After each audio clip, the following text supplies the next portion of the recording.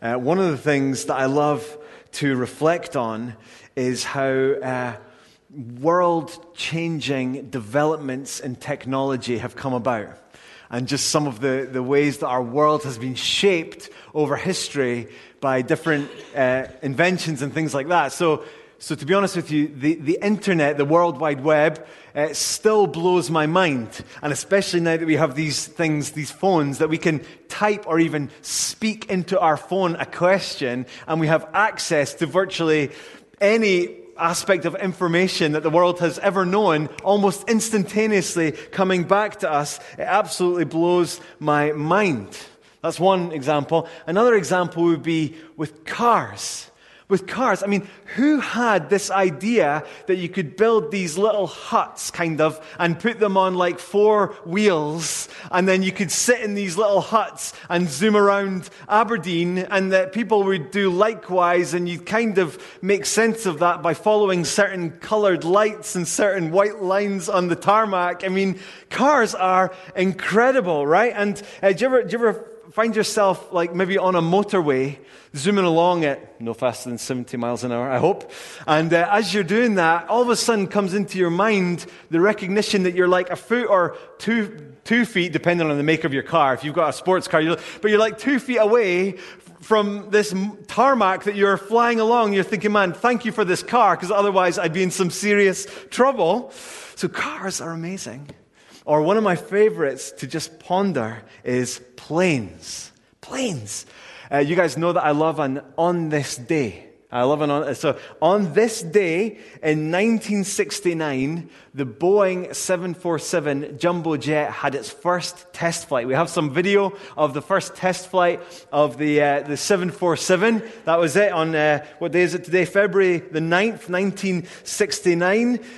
This was the largest passenger aircraft for 37 years before the A380 overtook it. But I mean, who on earth thought up this idea?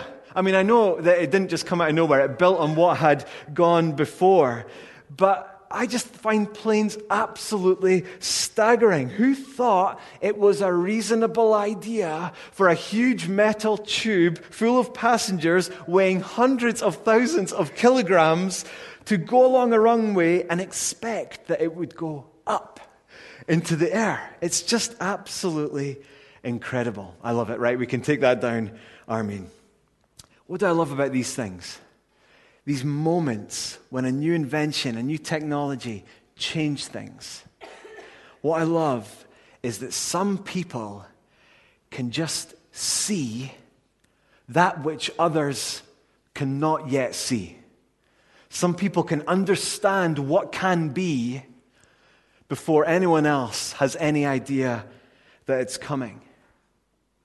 And those who do that, those who truly make these breakthroughs in technology of some sort or any sort of invention, those who truly see something that can be, they don't just stop there with a nice idea rattling around their heads, but they get people around them. And they work and work, sacrificing time, money, energy, sometimes reputation, so that they can bring whatever that thing is to life. Dear friends, in the church of Jesus Christ, we are to live like that.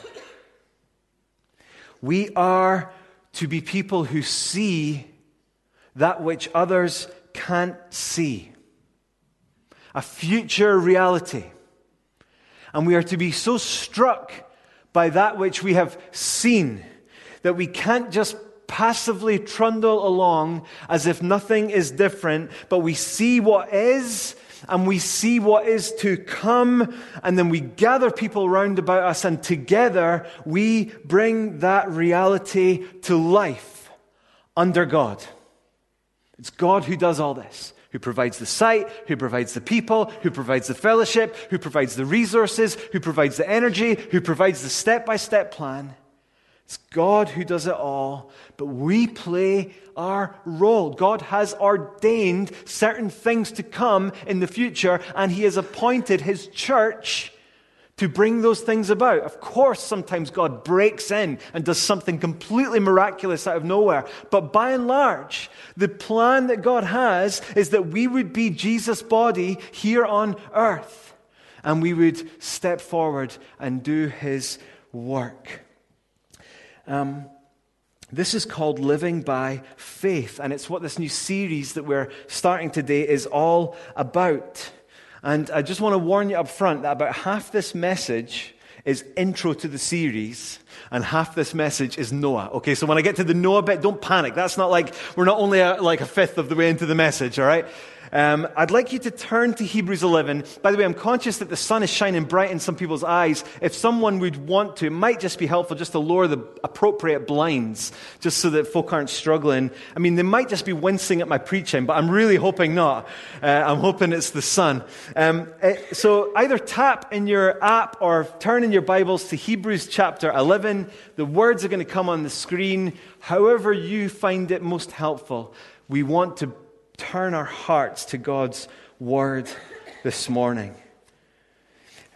Hebrews is a letter that was written to a group of Christians who were facing real times of difficulty. We don't know exactly who wrote the letter to the Hebrews. We don't know exactly to whom it was intended to go, but it was written probably in the late 60s of the first century, and it was to those who are facing real trouble, persecution, and we'll actually pick it up in the last verse of verse 10. Okay, so back there in verse 32, it's spoken of the hard struggle and sufferings that God's people are going through. So I know, as we get together this morning, there are some in this church who are going through that. Hard struggle, sufferings of various types. And then later on in verse 34 onwards, we hear about persecution, public persecution, properties being destroyed. We hear this need of great endurance. And then the writer writes the following from the last verse of chapter 10. But even in these tough circumstances, we are not of those who shrink back and are destroyed. And in some ways, I want that to be like a banner over these next 6 weeks in this study. Hillview Community Church, in Jesus Christ, we are not of those who shrink back. Amen? And are destroyed, but of those who have faith and preserve their souls. Now, faith is the assurance of things hoped for, the conviction of things not seen. For by it the people of old received their commendation. By faith we understand that the universe was created by the Word of God, so that what is seen was not made out of things that are visible. So what is faith? If we're to walk forward in faith, what is that? Well, verse 1, it is assurance and it is conviction about that which we don't yet see. And then in verse 3, we see that faith is something that brings about true understanding. By faith, we understand certain things, that the universe was created by the Word of God, so that what is seen was not made out of things that are visible. Faith is that which enables us to understand how God truly works. Faith is an inner assurance and conviction that there is a God, that He is a God who has not stayed silent, but that He is a God who has created and spoken this world into being, and that as He speaks, that by His Word He works miracles, bringing things to life just by His power and authority. And I'm praying, as I hope all of the community of faith of Hillview are praying week by week, I'm praying that some people here this morning will experience that faith even as we come around this moment just now. Faith to believe that there is a God, to believe that He has not stayed distant, but He loves me, He wants to know me, and to believe that he can bring about a new future, faith is not something that we work up in ourselves. It is a gift from God. Ephesians 2:8-9. By grace you have been saved. That is, by the kindness of God that we don't deserve. By grace you've been saved through faith. And this is not your own doing. It is the gift of God. Not a result of works, so that no one can boast. So we should be praying earnestly, day by day and week by week, that God would speak into existence that which is not. That God would fill these seats. Not that there's anything special about these seats or this time or this guy, but as an indication of him growing his people in this part of Scotland, that God would bring people to life in Jesus Christ who maybe don't even yet give God a second thought. Praying that God would speak into existence belief and trust in him. We can pray that. We should pray that because guess what? Here's the good news this morning. God is still at work in his world today. I mean, you might think from Hebrews chapter 11 is something which looks back. I mean, these verses, even the ones that we've read, it says in verse 2 about the people of old. And as we're going to see in Hebrews 11, it looks back to a number of examples from the past of those who had faith. It speaks of their understanding regarding what God was bringing into being. But dear friends, God is still at work. When Jesus sent out his followers to do his work and gave them this great commission, we call it, in Matthew chapter 28. He said, go in my authority. There's the thing again, it's God who does this. Go in my authority and make disciples of all nations. That is to say, go as my ambassadors, go in my name, and bring into existence that which does not yet exist. Friends, that's why this church is here. That's why this church exists, because a few people in the United States of America in the late 1970s heard God's call to go to Aberdeen and to partner in what God was doing to make disciples in this part of the world. An International Baptist Church was birthed in 1978, and God is still doing that work. Guess what? It's why Kintore Community Church exists. Last week, we had an awesome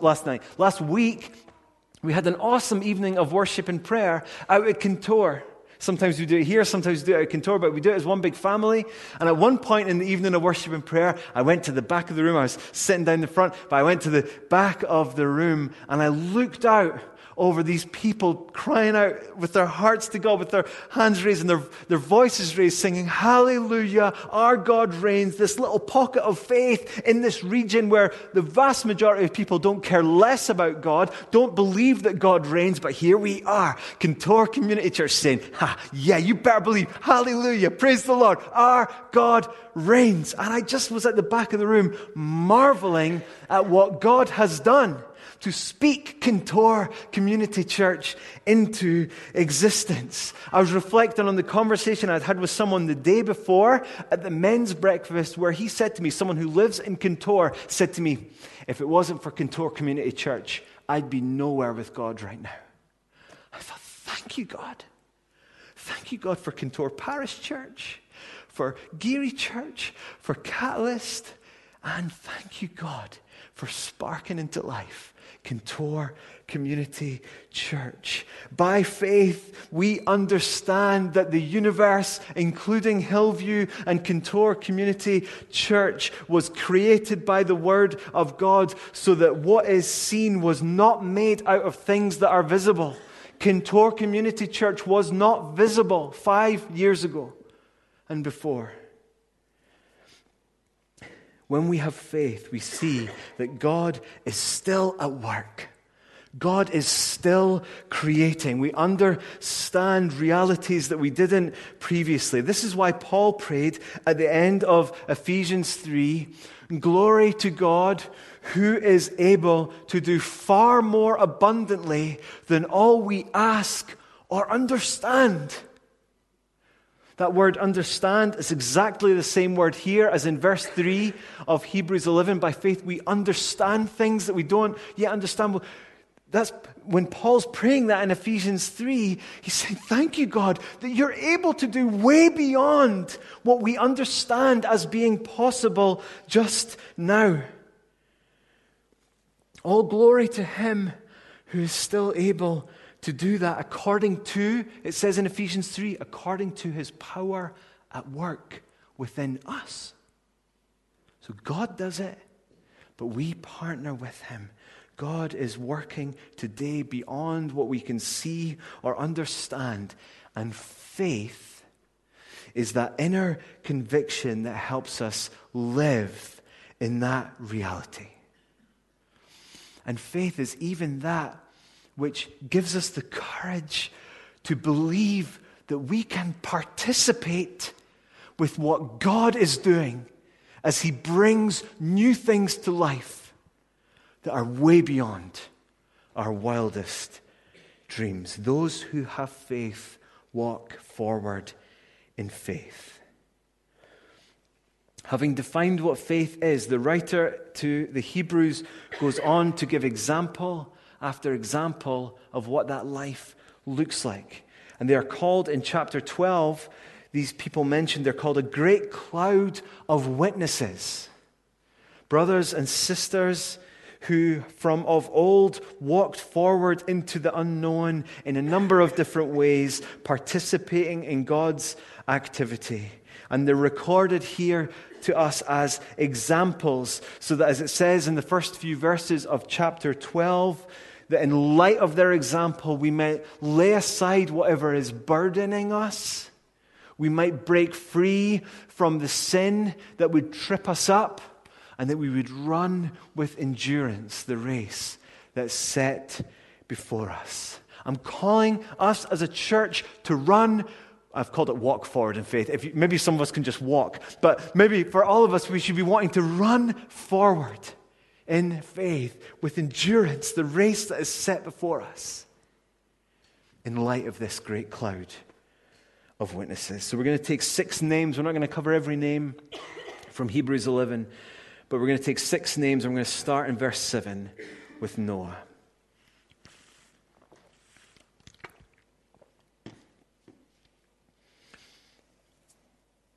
By faith, Noah, being warned by God concerning events as yet unseen,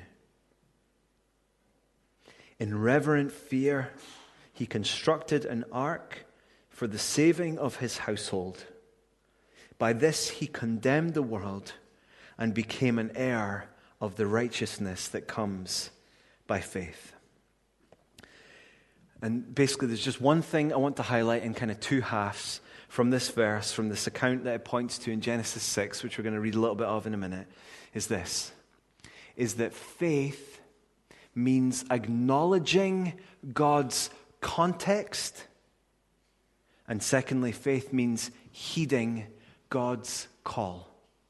Acknowledging what is true about the context that we're in, and acknowledging God's call in our lives in light of that. And here's the point. Even when both of those things can seem absolutely ridiculous to the world around about us.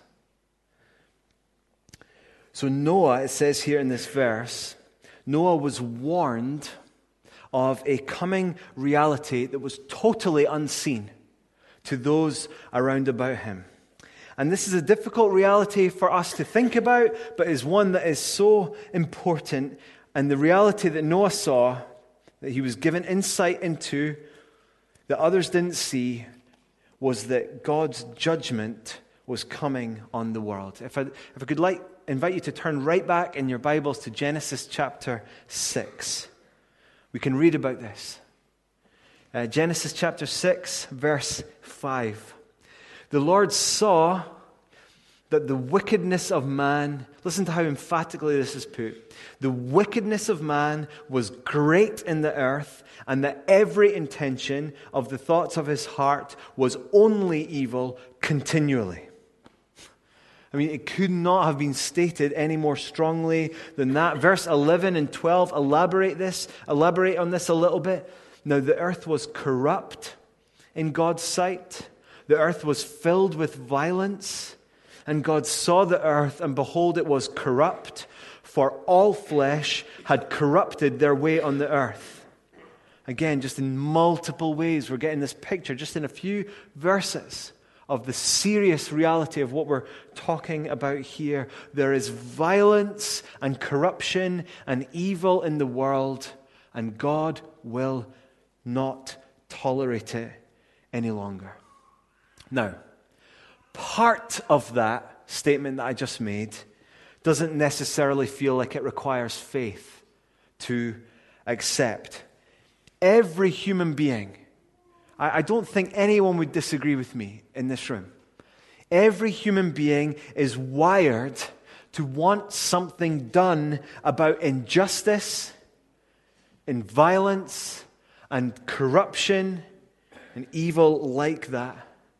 So I follow the P&J, the local newspaper, on Facebook, and every so often they'll highlight a headline from their article, and they'll share about a recent conviction that has come through the courts, and especially if that crime is one of violence or corruption, say for example a horrible crime against a child, or a despicable theft against a vulnerable elderly person or something like that.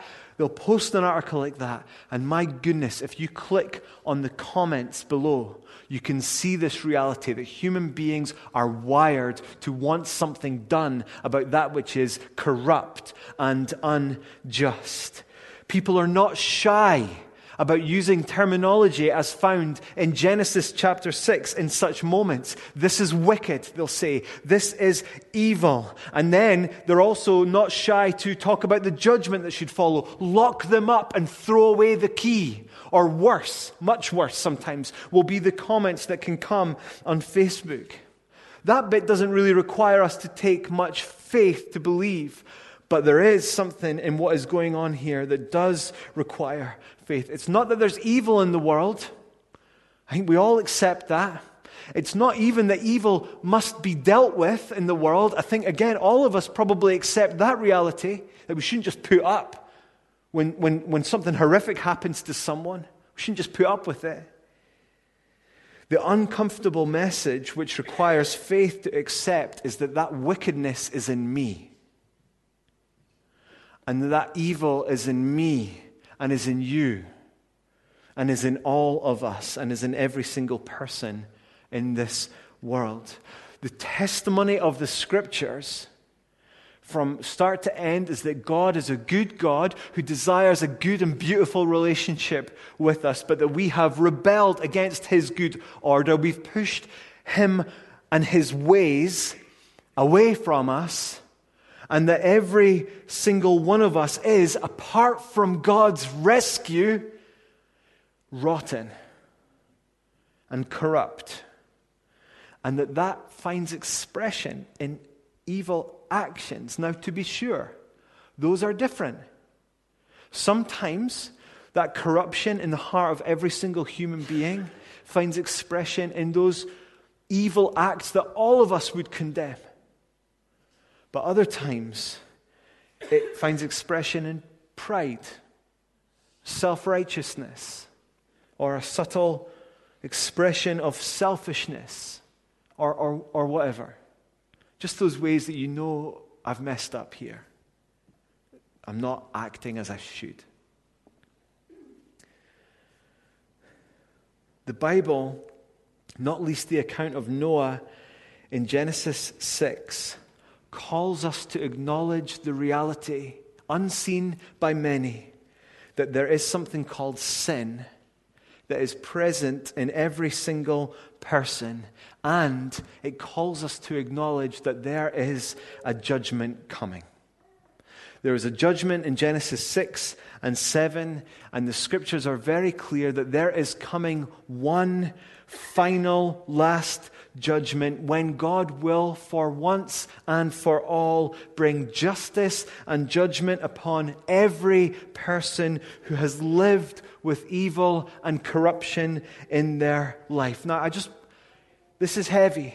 I want you to hear God's heart in this. Listen to his heart in Genesis 6. Look at verse 6 of Genesis 6. So right after he's speaking of this terrible evil, he says, the Lord was sorry that he had made man on the earth, and it grieved him to his heart. So the Lord said, I will blot out man whom I have created from the face of the land, man and animals and creeping things and birds of the heavens, for I am sorry that I have made them. God's sorry that he's made mankind. God is grieving here. The NIV says that the Lord regretted that he had made human beings on the earth. You need to know, this is very unusual terminology for God to use of his own feelings and emotions about that which God has done. God said, I'm sorry, I regret having made mankind. And it points to the horror of this moment that was coming, of God's judgment being poured out. And the point is this, not in a callous way, not in an uncaring way. It's not that God was dispassionate about this reality. The Bible goes out of its way to flag the scale of this moment within the character of God, and this is repeated again and again in the Scriptures. For example, when God tenderly calls his people to leave your crooked ways, return to me, come back to me. Or, for example, when God says in Hosea of the future judgment facing his people, he calls his people his son, and then he says this, how can I give you up? My heart recoils within me. My compassion grows tender and warm.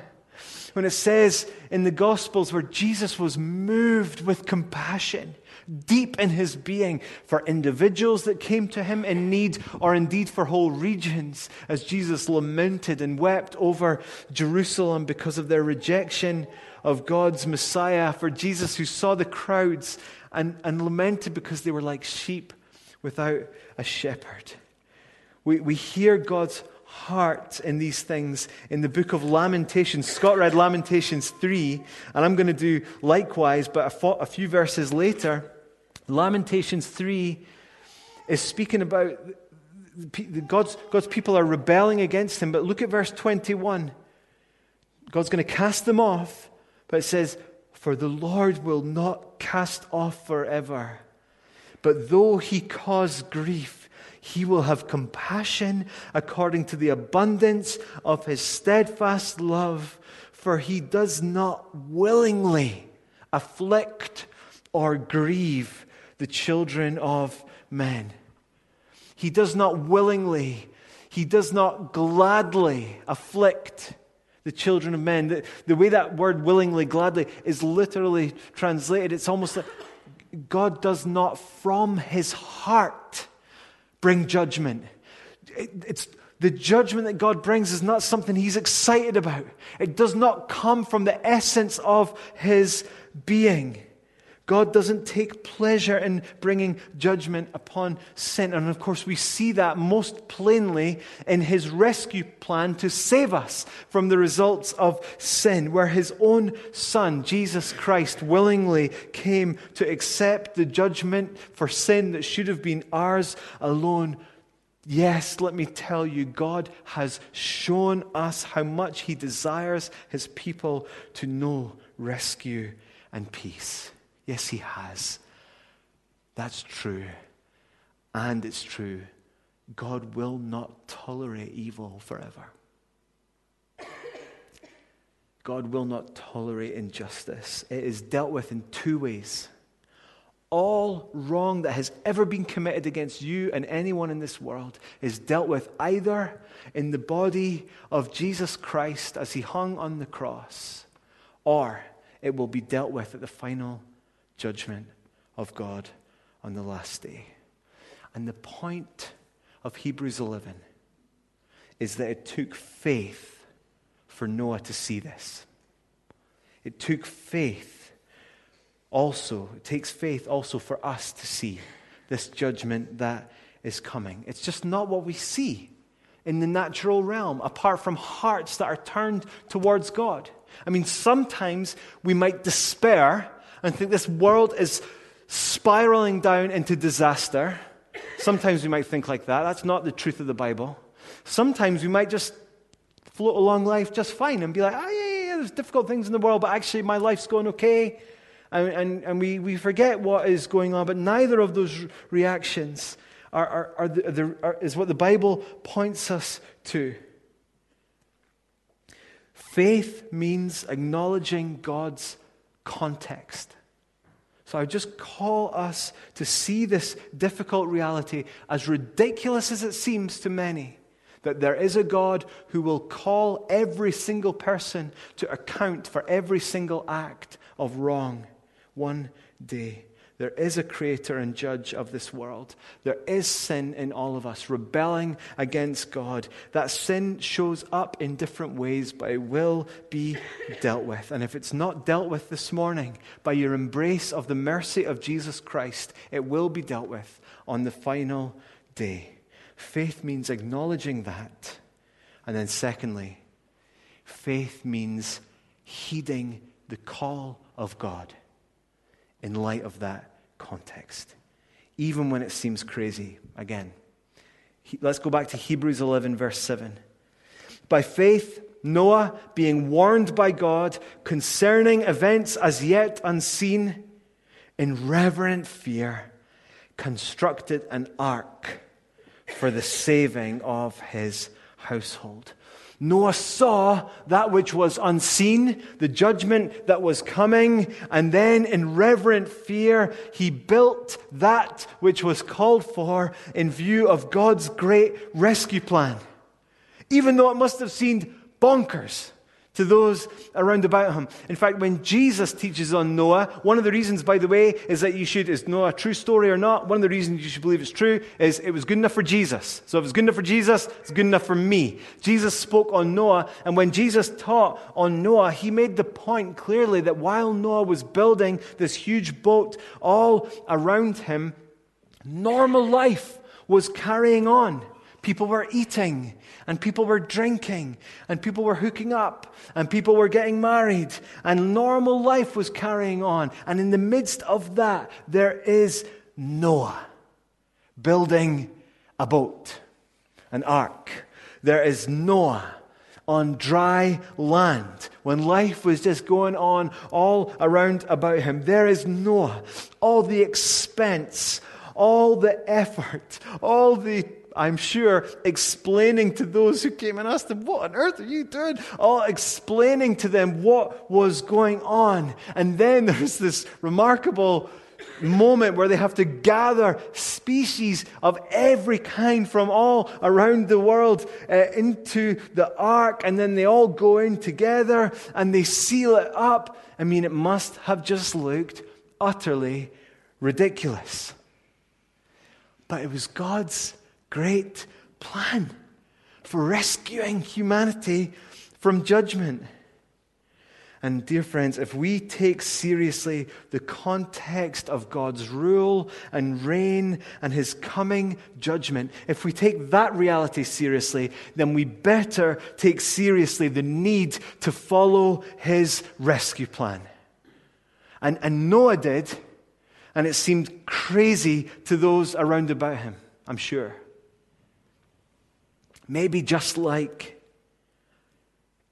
coming together week by week and lifting our voices and lifting our hands and singing songs of praise to God together, that he is the way maker, miracle worker, light in the darkness. That seems crazy to a lot of people around this building right now. Maybe like pouring out our hearts in prayer day by day. You know, seeing prayer as important and urgent. Anyone get the email this week? It's not just clickbait. We better believe that it's important and urgent for us to earnestly cry out to God for Aberdeen. 97% or so of the people within which they don't care about God. It looks ridiculous, right? Like giving huge chunks of our money and our time away.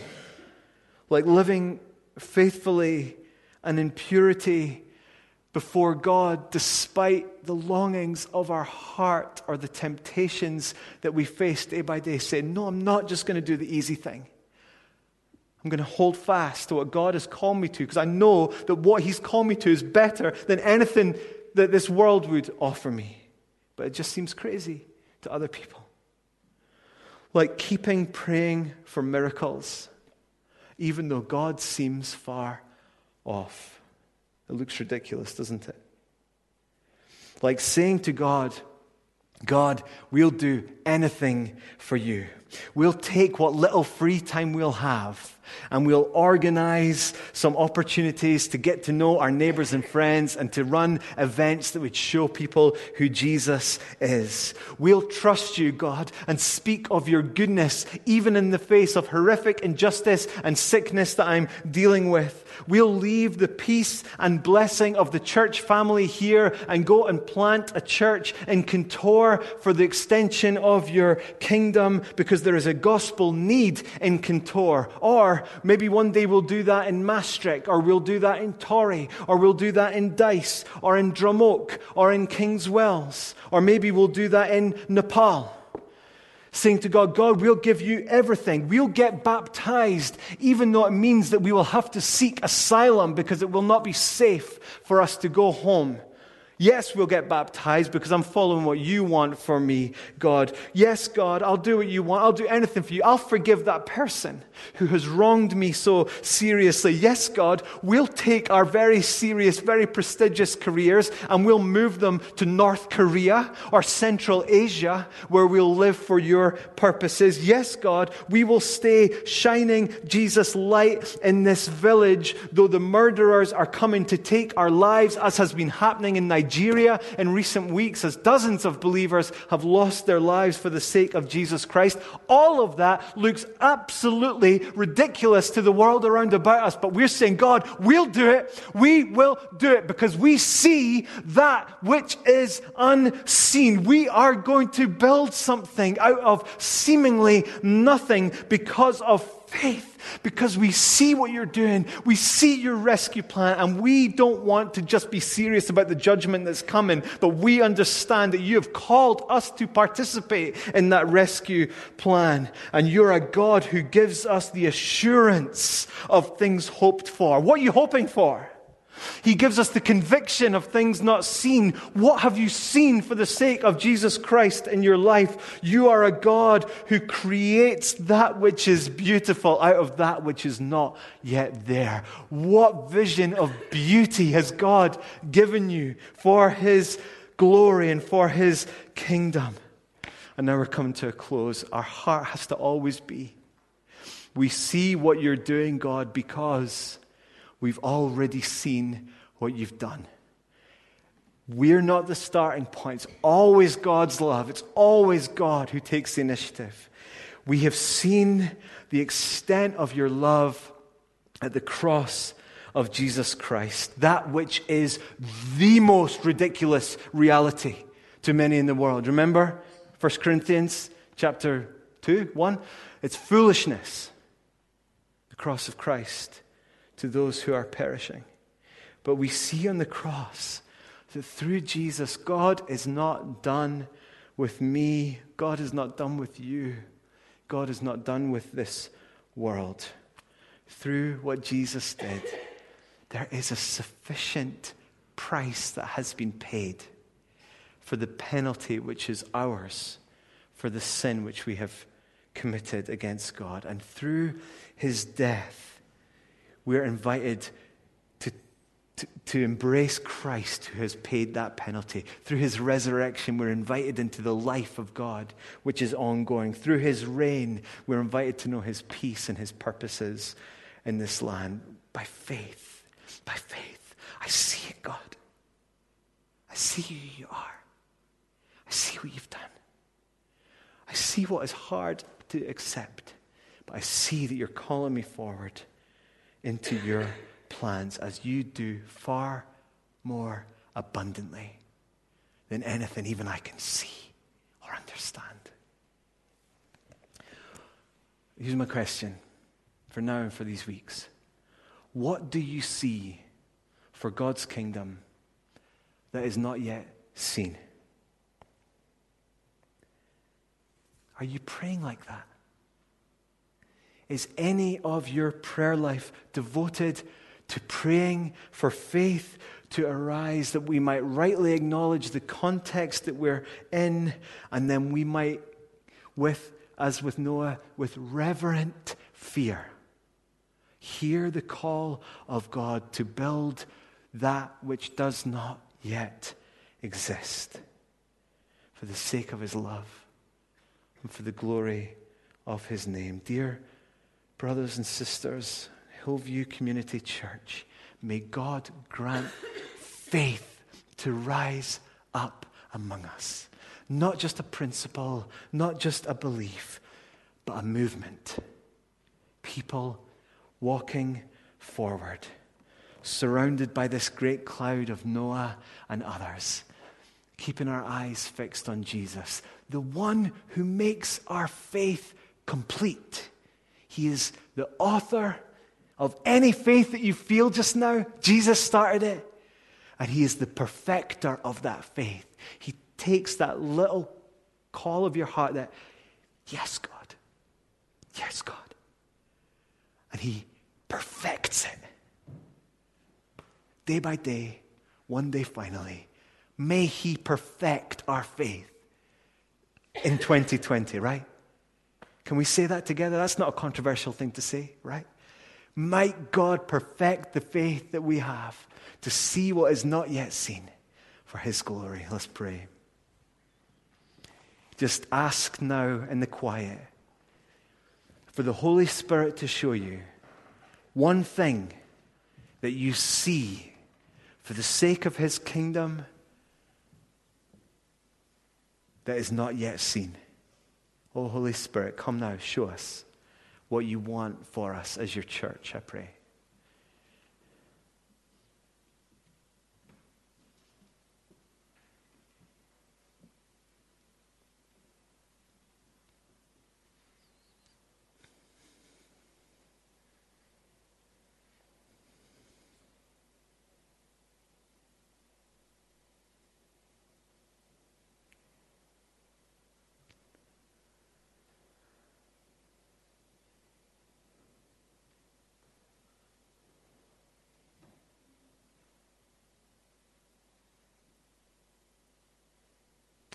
Father, I thank you right now for the fact that you put us together as brothers and sisters in your family. And Lord, we thank you that as we walk forward in what you're calling us to, we do that together. And Lord, I know that in this family of faith, there are some who are able and ready to walk forward at the front of the gathering of the family together. And Lord, there are others in our midst and among our number, Lord, who are not able to do that in light of the circumstances they're facing, in light of the struggles and difficulties that they have in their lives. And Lord, I just thank you that we're together in that. I pray that you'd bind us together. I pray that you'd increase our love for one another. And I pray that together, Lord, however it looks in practice, that you would help us walk forward together with the vision that you've given us to build that which is not yet seen for the sake of Christ for this part of the world. And you'd help us do that joyfully, though our lives may feel like they're being plundered just now, that we would be not of those who shrink back, but of those who are bold and they're walking forward together. And God, I pray that faith would arise among us. And that you would do wonderful things, far more wonderful than anything we could ask or think, for the glory of Jesus Christ. And it's in his name I pray. Amen.